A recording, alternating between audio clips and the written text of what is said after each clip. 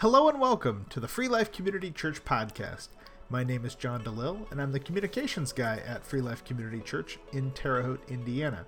Each week, Senior Pastor Dan Willis brings a rich, detailed, and relevant message grounded in Scripture, which is recorded on Sunday mornings and made available for you right here. You can find more messages at freelifecc.com or in the Google Play and iTunes podcast app. Hey, if you've benefited from listening to these messages, we ask that you try to help us out. You can help us out in two different ways. First, you can give us a rating in the app store that you use. Secondly, share this podcast with a family member, a friend, or a colleague. This really does help us to get these messages into the hands of the people who can really benefit from them. All right, without further ado, here's Senior Pastor Dan Willis. Community Church, how are you this morning? Good morning to our Mecca campus, those who are listening on our Facebook page and on our radio station. How are you today? Are you doing well? Are you delighted that the weather is seemingly beginning to warm up? How many of you really like the warm weather? Does anybody in here really want to see snow again? That is a severe behavioral disorder. Make an appointment. Right? I have to tell you this morning, as we finish up this sermon series on Elijah, living outside your comfort zone, this one is entitled Leading Others to Serve. And that's hard to do. It really is, because people only follow those that are good examples that they want to follow. I remember a number of years ago at Decatur Wesleyan Church. It's been, probably 23 or 4 years ago, when I was pastoring there. I've told some of you this story before, but we had this massive set of stairs that went up to the front of the church. Frank, you'll remember that. Amanda, you remember. Jessica, you probably remember. And when it would snow going up the front of this thing, sometimes it would make it, you couldn't see the stairs. It was just like a smooth, like a slide kind of. And you had to go out. There's big pillars on the front of the church. We don't have it anymore. The church eventually closed, and it's a private residence now. But I remember you had to go out of the front doors. It was an old building. You had to go out in the front and get the mail. And there were some kids across the street that I had tried to evangelize to get to come to our Sunday school department and to our children's ministries and that sort of thing. And these boys were constantly out running around, and they would never do it. And every now and then, I would go out, and if I would go down to the store, and I would bring some candy and stuff, or in the summertime, I'd grab popsicles and stuff like that. And I sit out there with this, they never talked to me, but I would leave this bag of popsicles, and I'd sit on that front step, on top of that, and I would just sit there and eat a popsicle.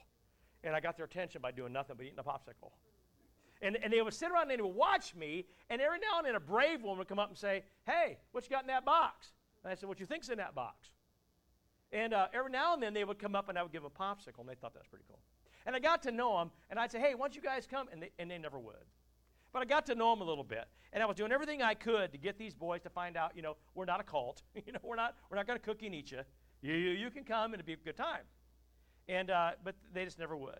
Well, fast forward a little bit in this winter, it had snowed, and we had that, I would go in the side door, so I didn't go up those steps. And usually our vice chairman, his name was Al, he was a good guy, he would come and clean those steps off and that sort of thing.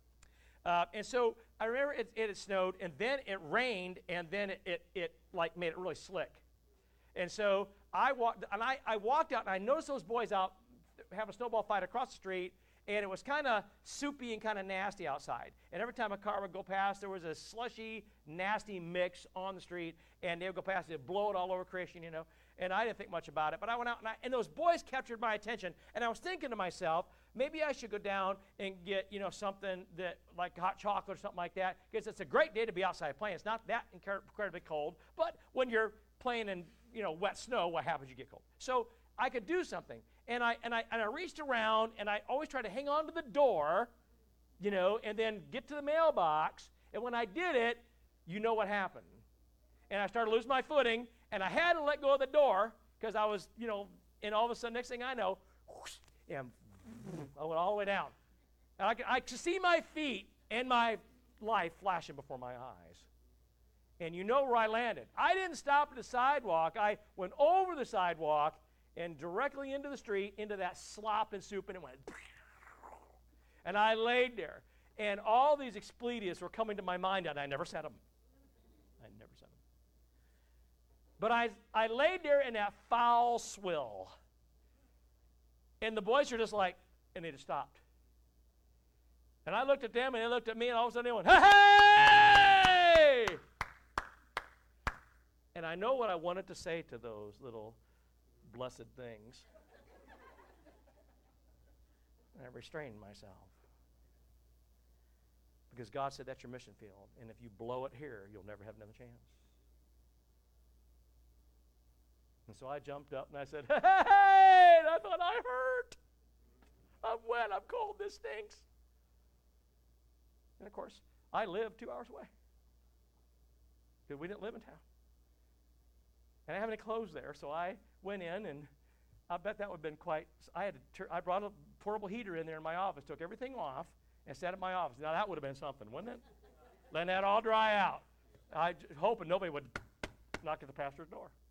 Anyway, so in my mind, I realized that people only follow others when they know they're real. What do you think about that? We don't follow phonies. Because when we find out they're phony, we won't follow them anymore. When they found out that they talk the talk, but they don't walk the walk, we're not interested anymore. We find out that they're not worth our time. Now, we're kind of like today. A lot of people are out today. But this is a message that we all want to get. If you have your Bibles, turn with me to 1 Kings chapter 19. And hang on to that. And then go over to the next chapter, or the next book, which is 2 Kings, and grab chapter 2. We'll look at 2 places today as we finish up on Elijah. 1 Kings 19 to 21. So Elijah went from there and found Elisha, son of Shaphat. He was plowing with 12 yoke of oxen, and he himself was driving the 12th pair. Elijah went up to him and threw his cloak around him. And Elisha left his oxen, ran after Elijah. Let me kiss my father and mother goodbye, he said, and then I will come with you. Go back, Elisha replied to me. What have I done to you? In other words, go on. Nobody's making you do anything. You do what you want. God told me to put my cloak around you, but what you do with it is on you. Go on. And so Elisha left him and went back. He took his yoke of oxen, slaughtered them, and burned the plowing equipment to cook the meat and gave it to all the people. And then they ate. And then he set out to follow Elijah and became his attendant. Now move over to 2 Kings chapter 2. Look at verse 6. I'll give you a second to get there. You're not going there. You just want me to read it to you? Okay. Then Elijah said to him, stay here. The Lord has sent me to the Jordan. And he replied, as surely as the Lord lives and as you live, I will not leave you. So the two of them walked on. 50 men of the company of prophets went out and stood at a distance, facing the place where Elijah and Elisha had stopped at the Jordan. Elijah took his cloak, rolled it up, and struck the water with it. The water divided to the right and to the left, and the two of them crossed over on dry ground. And when they had crossed, Elijah said to Elisha, tell me, what can I do for you before I am taken from you? Let me inherit a double portion of your spirit, Elisha replied. You have asked a difficult thing, Elijah said. Yet if you see me when I am taken from you, it will be yours. Otherwise, it will not. And as they were walking and talking together, suddenly a chariot of fire and horses appeared and separated the two. And Elijah went up to heaven in a whirlwind. Elisha saw this and cried out, my father, the chariots and horsemen of Israel. And Elisha saw him no more. And so he took hold of his own clothes and tore them apart. He picked up the cloak that had fallen from Elijah. Now you remember, this is the one that Elijah put on him many years before. Remember that? He picked up that cloak. And he stood on the bank of the Jordan. And then he took the cloak that had fallen and struck the water with it. Where now is the Lord, the God of Elijah? He asked. And when he struck the water, it divided to the right and to the left, and he crossed over. Wow. So what do we do with that? In this scripture, my friends, we see how serious the prophet Elisha, who is newly appointed, is about following Elijah. So when Elijah puts his cloak on Elisha, Elisha knows he's being called to serve the Lord. The problem with it is he doesn't know how or what. He's brand spanking new. So he asked permission to go tell his parents goodbye. Elijah says, go ahead. Nobody's stopping you. Do what you want. God's called you, but I can't make you do it. But then we look at it, we think about what just happened. God's calling you. You can delay. You can procrastinate. You can even make up any excuse that you want, and I'm not going to stop you. It's all your choice. And so Elisha thinks about it, and rather than go procrastinate and think about it, or hide as he probably originally intended, he realizes that God wants him and he needs to go right now. And so rather than just give himself something to fall back on, what does he do? He kills the oxen, he burns the plow stuff, makes this big bonfire, and has barbecue. And he feeds all the servants that are working with him in the field. I think they pretty much knew that this was their severance package. He done. Wow. He's finished. He's going to burn everything he's got. He's not going to farm anymore, is he? Just like that. And guess what? He's got nothing to come back to. If he's burning this stuff and goes on, it doesn't work out, what does he have? Nada. And so basically, he proves that he's serious about following the Lord, being obedient to the call that God's given him. And this is exactly what the Spanish explorer Cortez did when he landed in the New World down in Mexico. He burned all of his ships. Why? Because he was serious about staying there and forcing a colony to erupt from it. Now all of his sailors, they're like, you want to do what? I'm going to burn the ships. What? That's our only way home. Yep. This is home. You're not going back there. You said that when you started out. This is it. We will make it or we'll die. That's it. Burn the ships.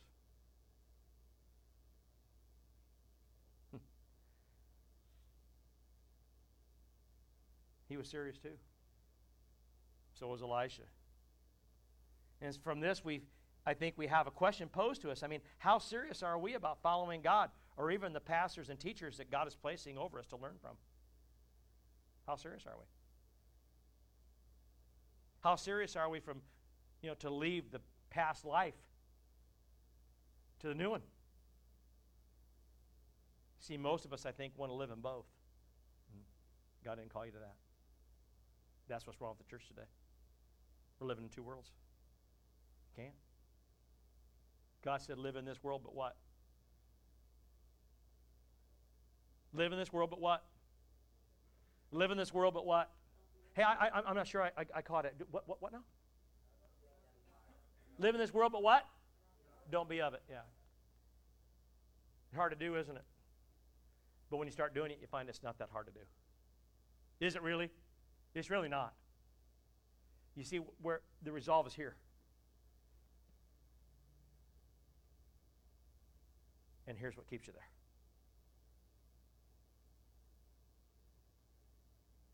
And the fact is, friends, whether we want to believe it or not, nobody is asking us to burn our house or give all our food away. God didn't say that. But he wants you to know that you have to be serious. And he wants to know how serious you are about his kingdom and your part in it.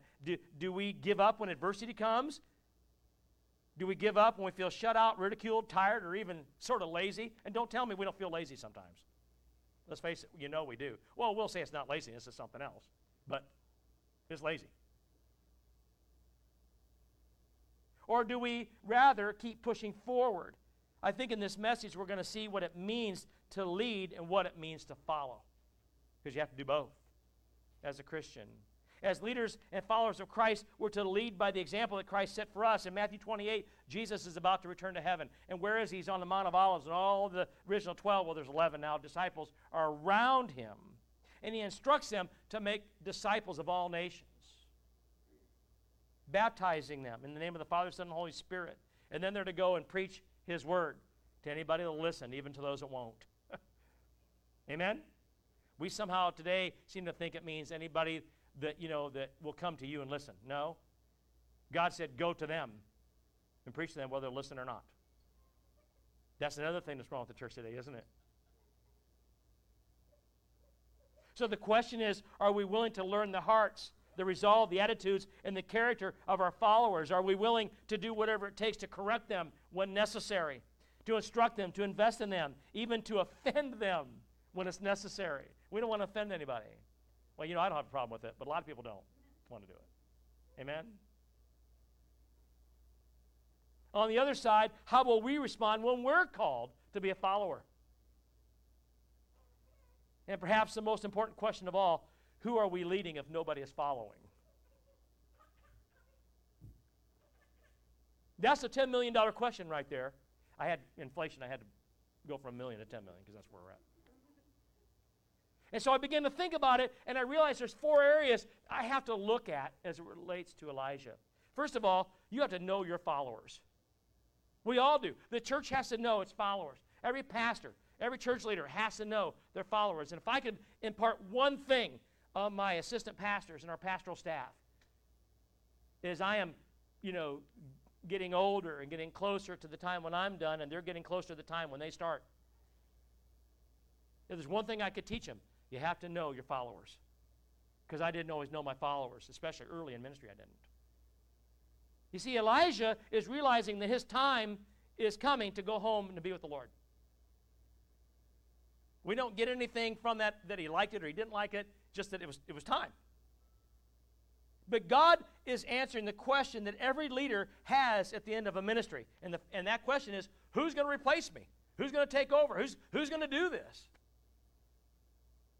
And as many leaders know, we're either called toward a task that God has given us, or we're called to somebody specifically who may be the person that God will place there.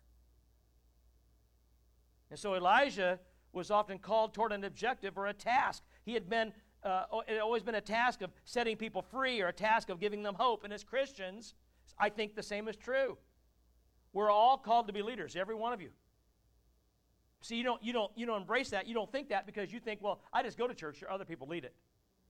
But the problem here is when you want things to go your way, then all of a sudden you become a leader.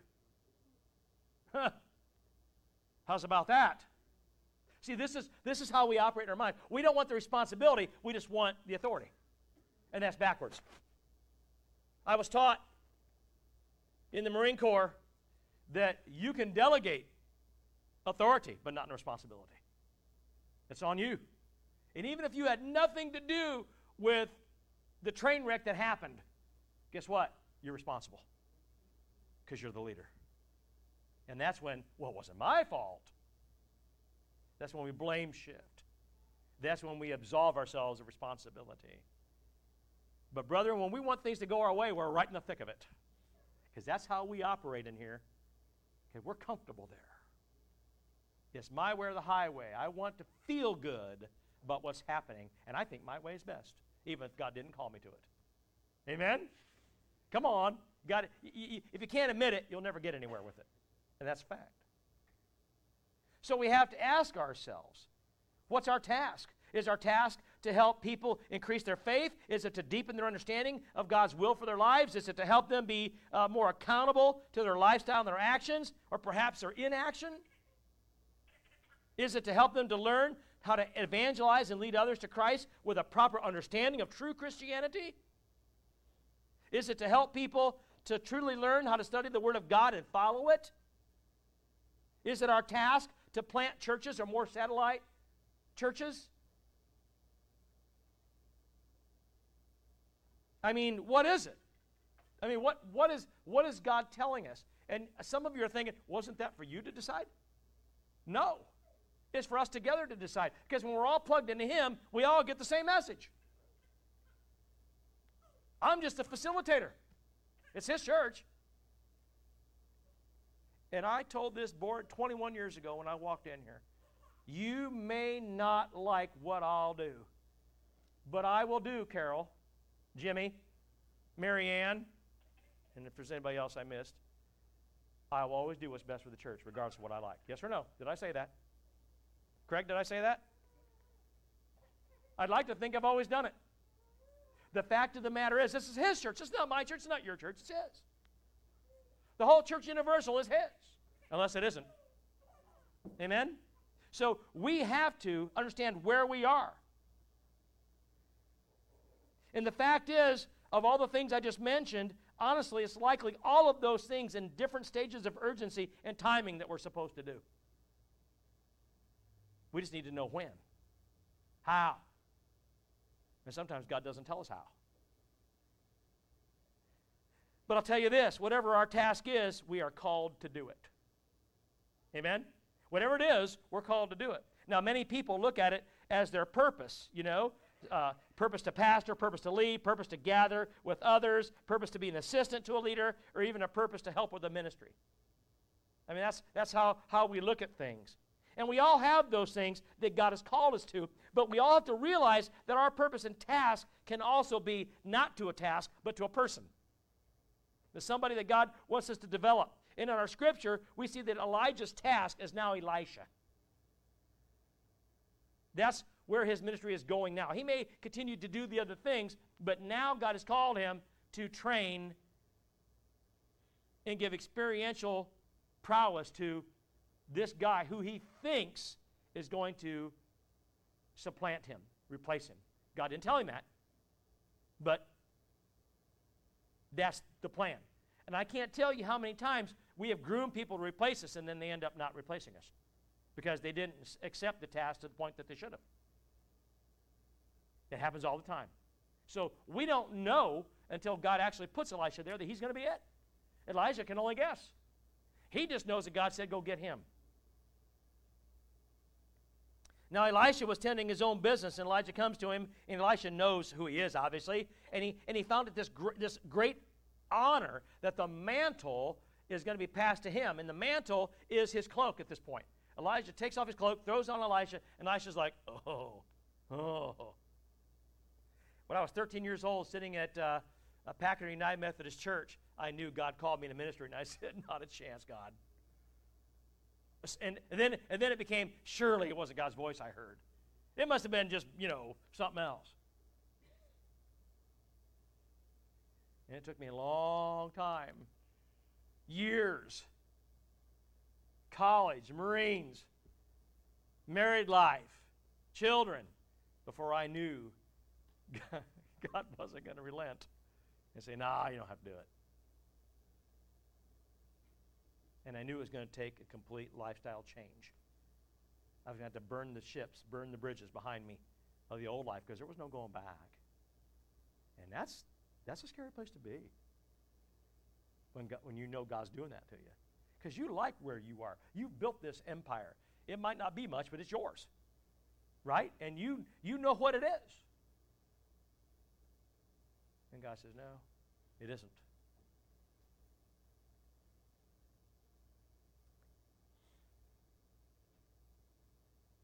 It's kind of like being an assistant on a campaign for the mayor when he's elected, and the mayor realizes his team is dissipating. You're the last one left, and his term is about to end. And he says, I want to groom you to replace me. It's like, wow, me? And so this is an amazing thing for Elisha, and he realizes he's it. He's going to be the prophet of Israel. That's God's intention. And whether he is or not depends on him. I think oftentimes we choose the wrong people, and it's usually for the wrong reasons. I'm getting real with you here. Oftentimes when we're called to a ministry, we will gather those who are friends of ours around us to help us with it. Have you ever noticed that? God seldom calls your friends to help you. Are you hearing me now? God seldom does that.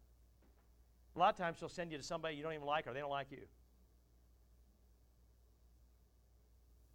And the question is, why do we do it? Well, because we know them. We know them well enough that it's easier to ask them. But have we ever done such a thing and never really looked at the heart and the character of the individual? We just were looking at the task, needed to get done. We thought they could help us and left it at that. We didn't consider whether God would want to use us not for the task, but to develop somebody else that we don't even like. Tough to be there. And you're going to sit and listen to this and take it in and say, yeah, and then you're going to walk out the door and forget all about it. And when God gives you a task, what are you going to do? You're going to ask those who are familiar to you to help you with it. And God doesn't do that. Almost never, actually. I have to tell you the truth, we need to know their heart and their character. Nobody in Elijah's day would have chosen Elisha. He had a mouth on him. He wasn't afraid to say, He was very, if two people were different, Elijah and Elisha were very different.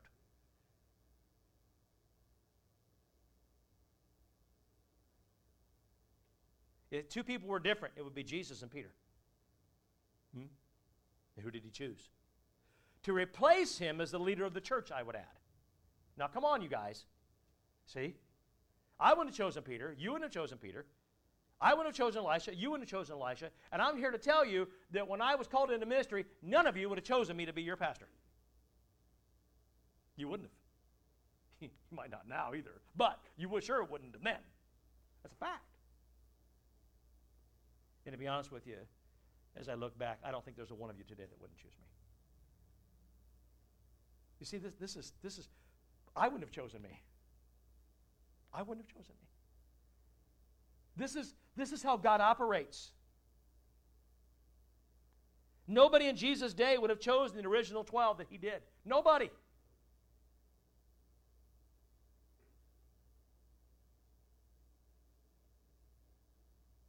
God's choices are seldom the obvious choice, but they're the right ones. And all too often today, we're choosing, hiring, electing, and following people based on popularity and not much else. Not much else. Friends, that's dangerous.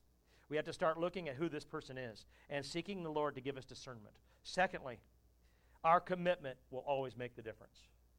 So we have to know our followers, and secondly, our commitment is going to make the difference. What happens after Elijah goes to Elisha? Well, Elisha recognizes that this is a great honor being bestowed upon him. And so he immediately says, let me go tell my family that I'm leaving. And Scripture reveals to us through Jesus that he who puts his hand on a plow and looks back is not fit for the kingdom in Luke 9. That's what Jesus said. If you're called and you hesitate, you're not fit. And I look back at my life and say, so are you saying that Jesus is saying that when God called you and you made an excuse that you weren't fit? Yeah, that's what I'm saying. Are you saying that when God puts someone on your heart as pastor to come and do something and lead it and they balk at it, that they're not fit? Yeah, that's what I'm saying. Because when God calls, he calls. Now, I realize that sometimes people don't know they're called. And I realize that sometimes people aren't sure, right? Because here's what happens. When somebody comes to you and asks you to do a ministry or help with a ministry, here's what you do. You look at your qualifications, you look at what it is, and you think, well, I've never done that before, so I can't be qualified to do it. But God almost never calls those who are qualified. But what does he do? Yeah, he qualifies the call. He will see to it that you can do it or he wouldn't have called you. None of these people were qualified to do what Jesus called them to do. I wasn't qualified to be a minister. Every pastor in here, Pastor Chris, Pastor Bob, Pastor Jonathan, Heather, you're in the program. Anybody, listen, nobody was qualified to pastor when they were called. None of us. Am I right? None of us. But notice that Elisha wanted to look back, but then he thinks better of it, and he doesn't. He realizes that he had to end and sever all ties to his past and present life. And so, when we begin this new journey, it's sometimes necessary to burn those bridges that are behind us, to close the doors and what we call the escape routes. Right? The escape routes. Our out package.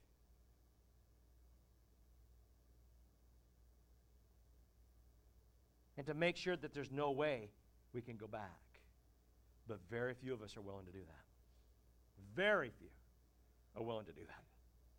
But this is exactly what Elisha did. He did not end up going back to say goodbye, but he did so with proper resolve and resolution. God did that to me as pastor too. He did. We built a brand spanking new home, a really nice home. Because I, at one time, made money, a lot of it. I was executive vice president of a billion-dollar printing corporation in Chicago.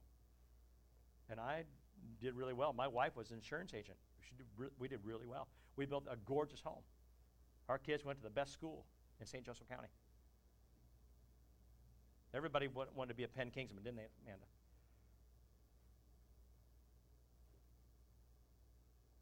And God knew that we kind of liked this life. Oh, I was an assistant pastor elsewhere. And then I became the pastor at Sunlight Fellowship. And then I didn't realize at the time, but God took me out of that pastorate when I didn't want to leave it and sent me to a much smaller church that was dying in Decatur. I didn't want to go there. They wanted me, but I didn't want them. And I had to drive 2 hours because we could not find a house to live in down there. It just wouldn't work out. And for 3 years, I pastored that church and drove it 2 hours, both ways. Every Sunday morning, we got up and drove to church for 2 hours. And every Sunday afternoon, we drove back.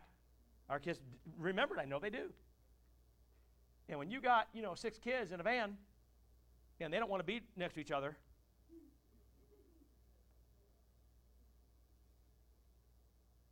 and I couldn't figure out why we couldn't sell our home and move down there. But I realized that God didn't have me there for very long. He was trying to teach me something. That wasn't going to be where I was going to be. He was preparing this congregation for me and me for them. And when I came down here to visit this congregation, I didn't want to come here either. Because I didn't want to come down to southern Indiana. I liked it up in St. Joe County, thank you very much. But God had other plans. And when I moved here, when God finally convinced me I was supposed to be here, right? Our house would not sell. It was brand spanking new. It was a couple, 3 or 4 years old. One of the nicest houses in the whole subdivision. And it wouldn't sell. People were selling houses around us, building new houses around us. That sucker would not sell. It sat empty. We moved down here. I had a pretty large house payment. And I wasn't making a lot of money. I'd make a lot less than I did as a vice president of a company. And every month I made that couple $1,000 house payment, and every month the savings went like this. And one day I sat when the office was over here in that little house. You guys remember that little house? I sat in. Craig, remember that little house? And so I sat in there, and I paid the last payment in the savings account, and I didn't have enough in the savings to make another full payment, and I knew it. And guess what happened? Household. And I'm like, God, what are you doing? God was burning my bridges.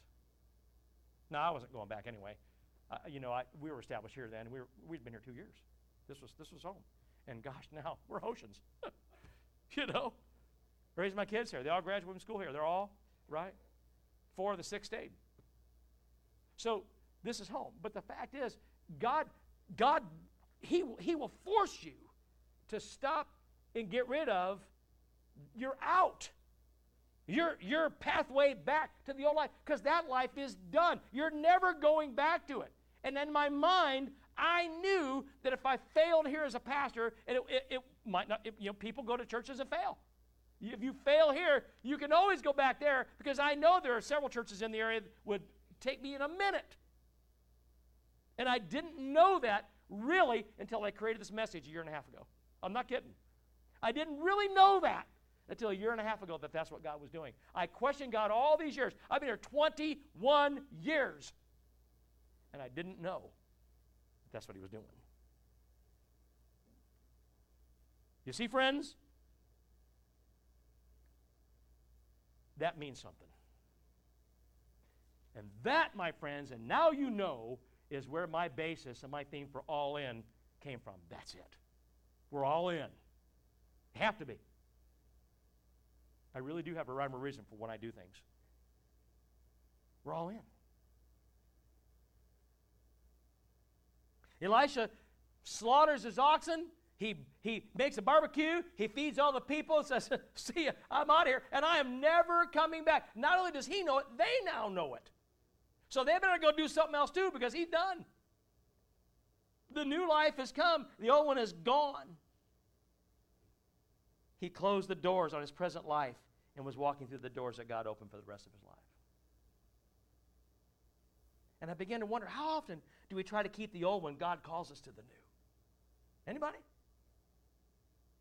Got your attention, don't I? No, God does. God's got your attention. I mean, how often do we try to leave doors open in our past when God has called us into something new? We still try to leave people in place from our past life that we know were really not all that good for us, but they're the only friends we've got, so we kind of hang on to them while we try to embrace new ones.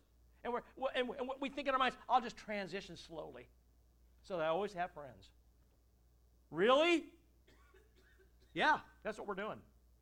You know it and I know it. If somebody's not good for you, should you be hanging out with them? Not in any lifestyle. Amen? Okay?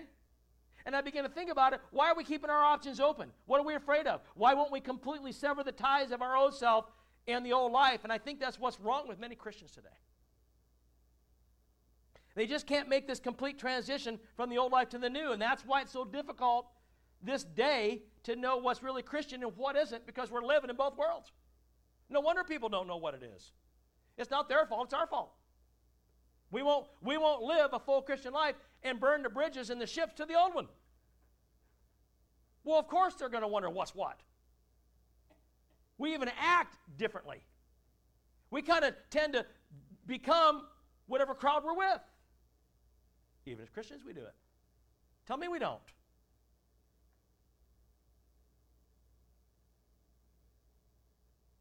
Too much compromise. It's like the drug dealer that says he wants to give his life to Christ, but he still leaves connections out there just in case. It's like somebody who's used to stealing, maintaining ways of getting over on people and not trusting God. It's like the adulterer that wants to live his life right, but he still keeps his little black book and doesn't let go of all those little numbers just in case. Really? I tell every single person whose marriage is on the rocks and comes to me and they've had a boyfriend or girlfriend on the side and they haven't cut ties with them. Listen, you will never, ever make your marriage work if you're not all in. You can't have distractions. I don't care what they are. It won't work. And if you're trying, the only person you're fooling is you. Now, if all you want to do is check a box and say, I tried, well, that's on you, but you didn't really try. You just said you did. And other people around you might believe it. Those who support that kind of lifestyle might believe it, but God never will. And He'll know whether you tried or you didn't. And when you meet Him, He's the one you got to answer to, not anybody else. Amen? Now, come on.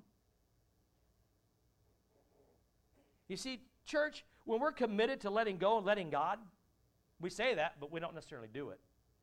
We have to sever all those things that keep us from walking in righteousness, whether it's a job, a hobby, a lifestyle, or even a person. Anything in our past that even remotely is questionable in the kingdom of God. Questionable. I talked to many people who were committed to losing weight, and they were pretty successful in doing it. But you know what they wouldn't do? They wouldn't get rid of the clothes that were too big for them anymore. Because what happens if I start gaining weight again? Well, that shouldn't even be on the table.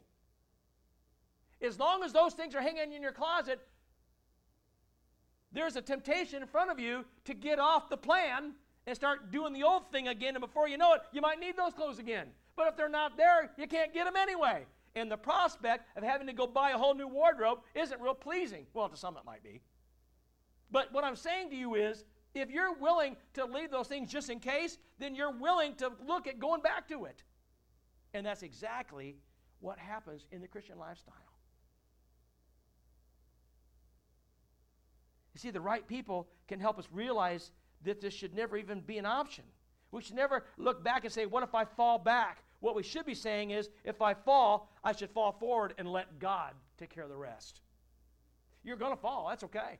But what's He going to do? He's going to pick you up if you're falling forward and keep you moving. Amen? That's what you do as a parent. Yeah? That's what you do as a parent. How many of you, when your kids started riding a bike or started to walk, didn't get them back up, dust them off, get the mercurochrome on? And I hate a mercurochrome. It burns, right? Put it on them, put a Band-Aid on them and say, now, let's go. Yeah? You know what a failure as a parent is when you say, well, no, don't do it anymore. Don't aspire to it. Don't try to walk anymore. Don't try to ride a bike anymore. Even though all the other kids are doing it, you don't have to.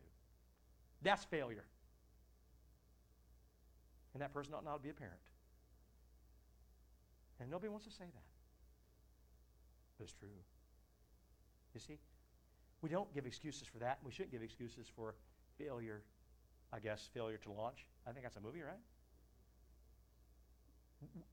As a Christian, you have to do the same thing. God expects you to move up.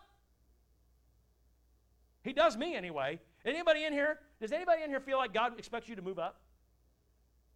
Who in here doesn't think God wants them to move up? You ain't going to raise your hand.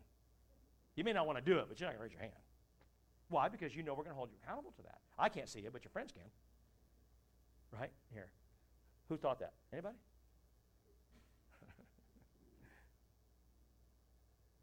I'm not trying to put anybody in a spot. Listen, I'm just telling you this is the truth. And you expect to hear the truth when you come here, don't you? Friends, we have to be intentional about letting go of our past. Your commitment to it is everything. Do not allow Satan to talk you into holding on to things that you know have to go. Do not. Amen? Pastor Jonathan, we need to put that somewhere. Do not hang on to things that Satan's telling you ought to be there when you know they got to go. Thirdly, the importance and necessity of following is important. First, you have to know how to follow before you can lead. If you can't follow, you'll never be called to be a leader. Yeah? How many of you know that today? I've been a leader my entire life. I didn't aspire to it. God put me there. In fact, if you want to know the truth of it, I didn't care to lead. One of the greatest things that showed how amazing Elijah was at being a leader was choosing the right person to follow him. He knew Elisha's heart. Why? Because God told him. I suspect Elisha wasn't his first choice. I think some of those seminarians that would come out and make him feel good every day and sit under his feet and listen to his teaching, I think those are the ones, one of those guys he'd chosen. But God didn't. God chose this one who had a bald head and who people made fun of, and was the brash one. God chose that one. He was complete opposite of Elijah. Complete opposite. We never choose someone complete opposite of ourselves because we want the ministry to continue in the manner and way that we did it. And God says, no, I want it to go in a different direction and expand. And so what do? Choose our way. God says, no, I'm choosing my way. I just want you to teach them. Now, when we're looking for somebody, when we're following someone, oftentimes we start looking for a way out and then we take it. This is why people hop churches so much. It really is. When things aren't going the manner and way that we want it to go and we're comfortable there, we start looking for another church to go to. When God's trying to tell you, I'm teaching you something. I'm pulling you out of your comfort zone. I'm getting you into a challenge, and I need you to listen. God doesn't call you to a church that you're comfortable in all the time. In fact, He seldom does. Seldom does. We pick and choose churches based on somebody we know there, or the music that we like there, or the pastor we like there. And I've known people that wouldn't attend a church for one reason or another, but then all of a sudden a son goes there to pastor it, or somebody they know goes to pastor it, and all of a sudden they want to go there. No. If you wouldn't have gone there before, why would you go there now? Listen, you need to open up your eyes and mind and say, where does God want me to be? I think most of you know you're here for a reason, that God called you here. It isn't always comfortable here, is it? But we don't have the problems other churches do neither. Friends, I think that will be true whenever the people and the pastor keep their eyes here. When you do that, and you speak the truth and you won't compromise it, it's kind of hard for the Satan to get in. Amen? And I'm real careful about that, letting him get in. He does sometimes. He does sometimes. And I know that out there are people that don't agree what I've done or haven't done. I know that you think you ought to lead this or lead that, or somebody else ought to lead this or lead that. And you will if God called you to it. But it's going to be in His timing, not mine. I don't look at people and say, who's popular, who can I put there? I say, Lord, who do you want? And then I say, okay, God. Sometimes I'll say, are you sure, God? And God will say, yep. Okay, I'm with you. Let's go. Even if you don't know that. And then I got to come to you and say, did you know God's calling you to this? Well, right? And I've had people come to me and say, God's called me to do this. I'm like, no, he didn't. No, he didn't. You know, what we want, what I want, well, that's never going to advance the kingdom, is it?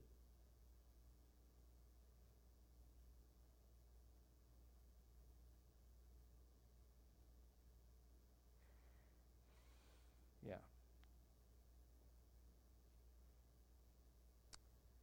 And so I began to think more about that. And I realized a couple of things. Oftentimes we want to take the easy road. Has anybody ever taken the easy road? It's not that we lose sight or hope of our goal. We just get distracted by a lesser and more obtainable goal. Right? I did that, by the way. When I was in the doctoral program in the University of London, I was in a Doctor of Theology program. Did anybody in here know that? I was in a Doctor of Theology program. And that's one of the most difficult, most time-intensive programs on the planet. I was pastoring a church full-time, going to school full-time, and working full-time. Anybody in here knows you can't do it. And when I went to my doctor, because I wasn't feeling well, and he said, you have an enlarged heart. Get off the caffeine and get off the stress. I didn't tell him I was taking spoonfuls of instant coffee and drinking Mountain Dew with it. Probably not a good thing to do, by the way. So if I'm not encouraging you to do that. I'm telling you not to do that. But I was doing that, and it was killing me. He said, if you don't get off the stress and get off the caffeine, we're going to bury you in a year. And I was in my 30s. And I said, he said, I'm serious. Something's got to give. And what do you think gave? Did I give up my job? I did not. Because I didn't see how I could. Did I give up pastoring my church? No, because they needed me. So something needed to give, so what did I give up? I tried to quit, and they said, no, you can't quit. You're a star in this program. We need you to stay in this. You're going to be a great theologian. You need to stay. And I said, what if I go to something else? And they said, are you serious? Yeah. I don't know if it was a mistake, but that's what I did. They made me think about it. It came back 2 weeks later, and so my class advisor said, well, if you change paths and you dump all these things and move over to here and do a thesis on this, you can get a doctor of ministry degree, a doctor of ministry in theology. It's a lesser degree, but you can do it. And you can complete it in about 6 months. And that's what I did. And so I moved here and completed my doctoral degree when I was here. You guys remember that? But it's a lesser one. Not a day goes by that I don't wish I didn't continue in the more difficult one. Listen, I still to this day don't know if it was the right thing or the wrong thing. But what I do know is I did what I felt was best at the time. But I think I could have had other choices. Maybe I should have given up the job. Maybe I should have given up that prestigiousness of being the who's who in the printing industry. There's a consequence for everything that you do. Now, God's still going to use me. He has. But I could be better than I am. And I'm telling you from experience, let go and let God. Look to him. Know what he has for you. Elisha said, I am not going to take the road of least resistance. He gives this idea to us that when Elijah says, you stay here, he said, no. That'd have been easier because he sure needed a rest. He needed to be, right? Because Elijah was a nut, man. He went here and there and here and there. He never quit. And Elisha, the Bible indicates to us, is like, dude, we don't have to see those people today. We can go there next week. Elijah said no, because he knew he didn't have time. He knew his time was coming to an end, and he needed to go now. Either you go with me or you stay here. Whatever, I'm going. And Elijah said, nope, I won't. I don't want to go, but I'm not leaving you. Let's go. And he did.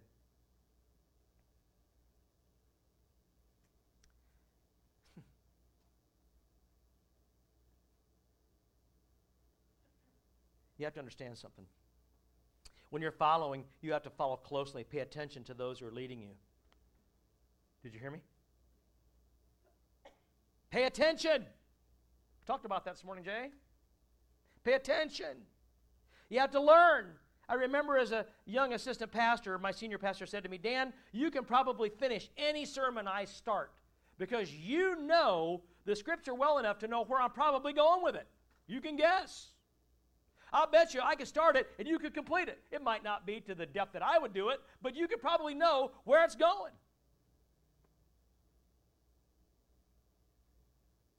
But being a pastor and leading people is more than just knowing the Word of God and preaching it.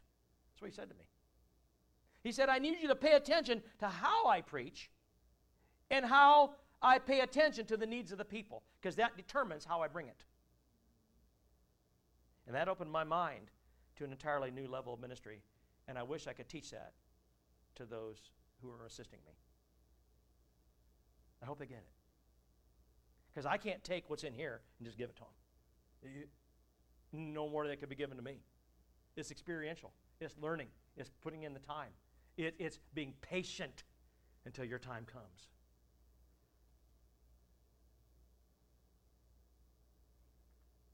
We sometimes feel that just because we have a sermon in our heart or some scripture verses that we can speak on, or that we think we know what a pastor ought to be, that somehow we're ready to preach and be one. We somehow think that we're ready to lead a Bible study. We somehow think we're ready to lead a small group. And maybe you're hearing me talk out of both sides of my mouth here. I'm not. I'm telling you, when God calls you, don't procrastinate, but also be patient for His timing. That's what I'm saying to you. Be patient. Don't do it in your own strength or timing. Do it in His. If He's really called you, He'll open the door when the time's right. Don't be so hasty. And it's not just about pastoring. It's about everything in life. Elisha knew that it took more than just knowing God's word and having a servant's heart to be the man of God and a prophet. He knew that just because he was called to a life like Elijah didn't mean he was ready to assume it. He realized that God calls people to something, but then gives them time to learn, either under someone or for the timing to be right. David was anointed king over Israel by the prophet Samuel, but he didn't become king for years afterward. He had opportunity to kill the king and assume the throne, but he wouldn't, even though he was going to be king. Elisha understood this, so he decides to follow Elijah. Let God determine the how, the why, and the when. And all he had to do was be obedient, follow with diligence. And so he submitted to God and Elijah, and he did so, my friends, with the proper attitude. And more than that, we have to know what we want as we follow. I want to explain this very carefully to you.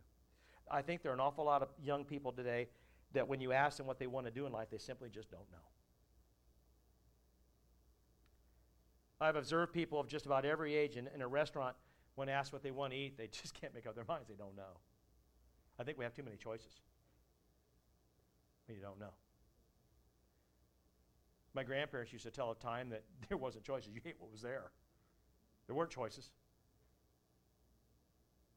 Restaurants are starting to learn today that their menus are too big. We can't possibly be everything to everybody. And you know what? Churches can't be everything to everybody neither. So be what you are, and God will bring the people to it. Amen? That's what we have to do. One of the greatest things I learned from being in debt is that when someone asks you how much debt you have, you should be able to tell them. Are you grasping this? You know why? If you can't, you probably have no plan to get out of debt. How am I doing so far? And you'll typically always have debt if you think that way. I hate debt. Anybody hate debt? Then why do we have so much of it? I'm not telling you what you should do. It's not my business. But I'll tell you this. The question is, how do you know what you need if you don't know what you need? How can you say you want to be debt-free, yet you don't even know how much you owe? How can you say you want to live a certain lifestyle when you don't know how much that lifestyle costs you? The reason is today, we don't care what things cost. We just want them. And the danger is we think we should have them no matter what because we deserve them. That's the problem. And you know who I blame? Not the people that are doing it, the people that taught them that. That's who I blame. Parents and grandparents, that's on you. It is. And it's on me because we've all done it to a point. You see me with my grandkids, you know what I am. Right? Especially my granddaughters. Shoot, right here. All day long, twice on Sunday. I'm not kidding. Am I right, Chris? He lets me have it. Vanessa's got me, and she knows it. They all do. But when I was growing up, friends, it wasn't like that. We were taught to consider the cost, and if we wanted something, we planned on how to get it. Anybody identify with that at all?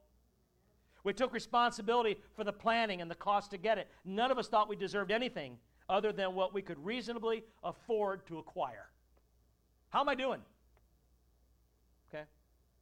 And it isn't like that today. And this is why we struggle to get great leaders. You see, Elisha understood this. He understood that in order for him to be like Elijah, he needed a double portion of Elijah's spirit. Now, you look at that and you think, oh, well, you know. Now, think about this for a minute. He knew that times were changing, and there were more difficult times to minister now than when Elijah started. You and I need to realize that it's more difficult to minister now than when I started 30 years ago. I told the general superintendent of Wesleyan Church when Joanne Lyon was it, my gosh, 10 years ago, I said, Joanne, we have got to do something here. We've got to get a hold of IWU. We've got to get a hold of Oakwoo. We've got to get a hold of our Bethany Bible College in Azusa. We've got to get a hold of these schools that our kids go to and say, listen, stop teaching these kids to pastor the church of yesterday. It's gone. We got to stop teaching them how to pastor the church of today. It ain't going to be here tomorrow. We got to teach them how to pastor the one that's coming. Because nobody taught any of us how to pastor this one. I can tell you right now. Nobody. No pastor I know that knows anything knows how to pastor the church of today because we didn't know it was coming. Nobody knew we would be here. So we're kind of making it up as we go. And that's kind of dangerous, you know. Now, God's going to do some of that with you. But we got to be better prepared than that. Some people might say that Elisha was kind of arrogant in asking for that. Or that he was a little narcissistic maybe. Or maybe even self-centered. But what they don't understand is Elisha realized that as we follow after someone and take on their position, our job is not to continue on or maintain what they did. Our job is to take it to the next level. And that level is going to be different. God didn't call Elijah to pastor the church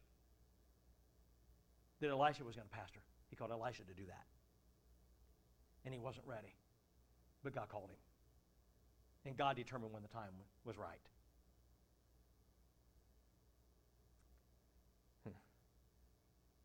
You see, we're supposed to make it better than it was.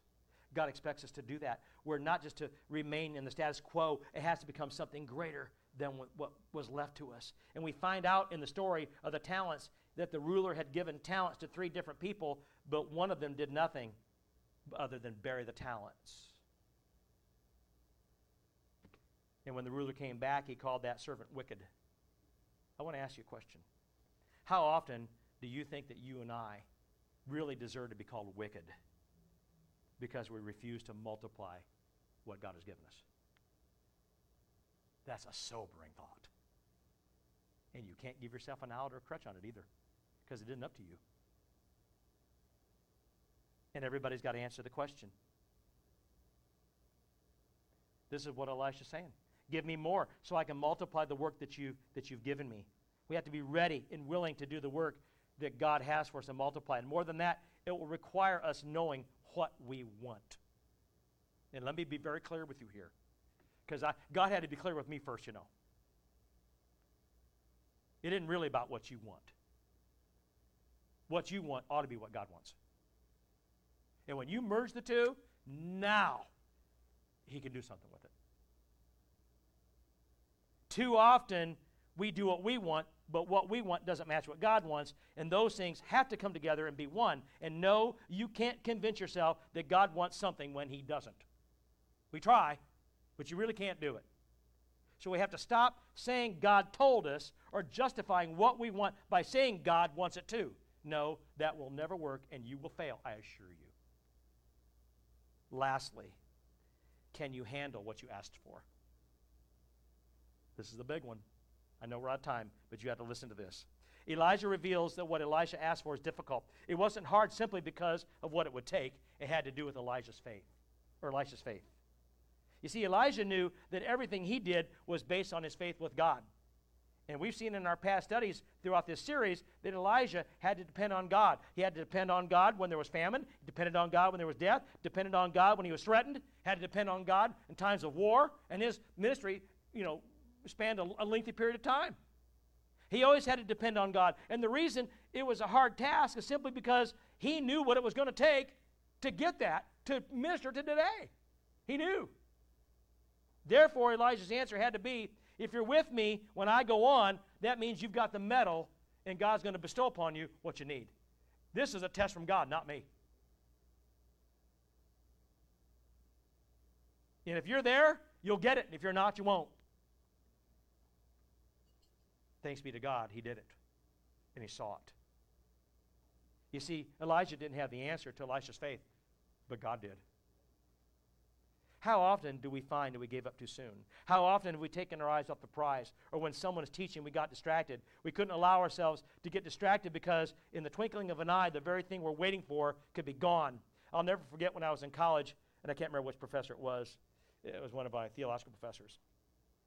Showed us a video of some whale watchers on a boat in the ocean. And there was some younger folks on there, and there were some middle-aged folks and some older folks. And it never stuns me as I watch this video. The older folks were watching with their cameras. The younger folks had cell phones. And what were they doing? And all of a sudden, here come a whale. And all the older folks are like, there it is, I got it. And what? Where? Gone. And they never saw another one. The whole idea was to pay money to go out on this boat to whale watch and get pictures of it. And you know who got the pictures? The ones that use the outdated cameras with Kodachrome in them. That's who. I'm not picking on young people. I'm not picking on technology. What I'm saying is your diligence is important. The Bible tells us about the 10 virgins and the bridegroom, doesn't it? Now, if you don't know that story, you ought to read it. Some of them got it, some of them didn't. Yeah? Why? Because their eye wasn't on the prize. It wasn't on what they were there for. And in ministry, that's exactly how we operate in the church. Friends,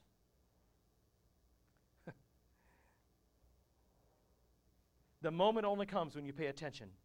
We're going to have to pay attention. Elijah is telling Elisha, for you to have what I have and a double portion of what I have, you must always keep your eye on me because I will always have mine on God. There's a song out there. I used to sing it, and I had my son Frank sit with me one time at Sunlight Fellowship, and the song says, Lord, I want to be like you because he wants to be like me. I probably haven't done a very good job the whole of my life, but I knew what I wanted. As pastors, we teach our church members to follow us as we follow God. And that means we have to always follow God for them to follow us. And Elisha did that. He saw Elijah go to glory, and that's when Elisha saw the mantle of Elijah pass on to him through the cloak. Sometimes we need to know when to let go. Elisha understood that when he had to let go of Elijah, but we see that it was hard for him to accept it, but we also know he understood because he accepted the mantle. He didn't know where it was going to go or how it was going to be, but he knew he was willing to accept it. He accepted the responsibility. He moved forward into the position that was passed to him. And so Elisha took the cloak. He went back to the same river. He snapped the waters, and he called on the God of Elijah, and the waters parted. He had faith. If he didn't have faith, he wouldn't have done it, and the waters wouldn't have parted. I'm sure of that. Anybody? We're going to have the same faith. And when we're following people, we have to know when it's time to step out on our own. When we're leading, we have to know when it's time to leave the student. go on to our next destination, and too often we want to remain in that position we're in. Why? Because we're comfortable there. Instead of living for the position that God wants us to move to, going to have faith that God knows what he's doing for us and for them. And as our worship team comes today, Scotty, whoever's leading worship at Mecca, it's important for us to be ready when we're called and not to be too busy, or we're going to miss out on the calling. Elijah knew his time on earth was ending, and even so, he was obedient and he trusted God no matter what. He trusted God no matter the situation. He trusted God no matter what he was placed in. Faith in God, my friends, will always help us endure any situation we're in. Why? Because God will see to it. He called us to it in the first place. Are we following God and fulfilling our purpose? Well, if we are, then we have to ask ourselves, who is following us? And how are we leading others? And if nobody's following us, then we're probably not leading in the right way, are we? And we need to get focused and let God do what he does. Thanks for listening to the Free Life Community Church podcast. For more great biblically sound teaching, visit freelifecc.com.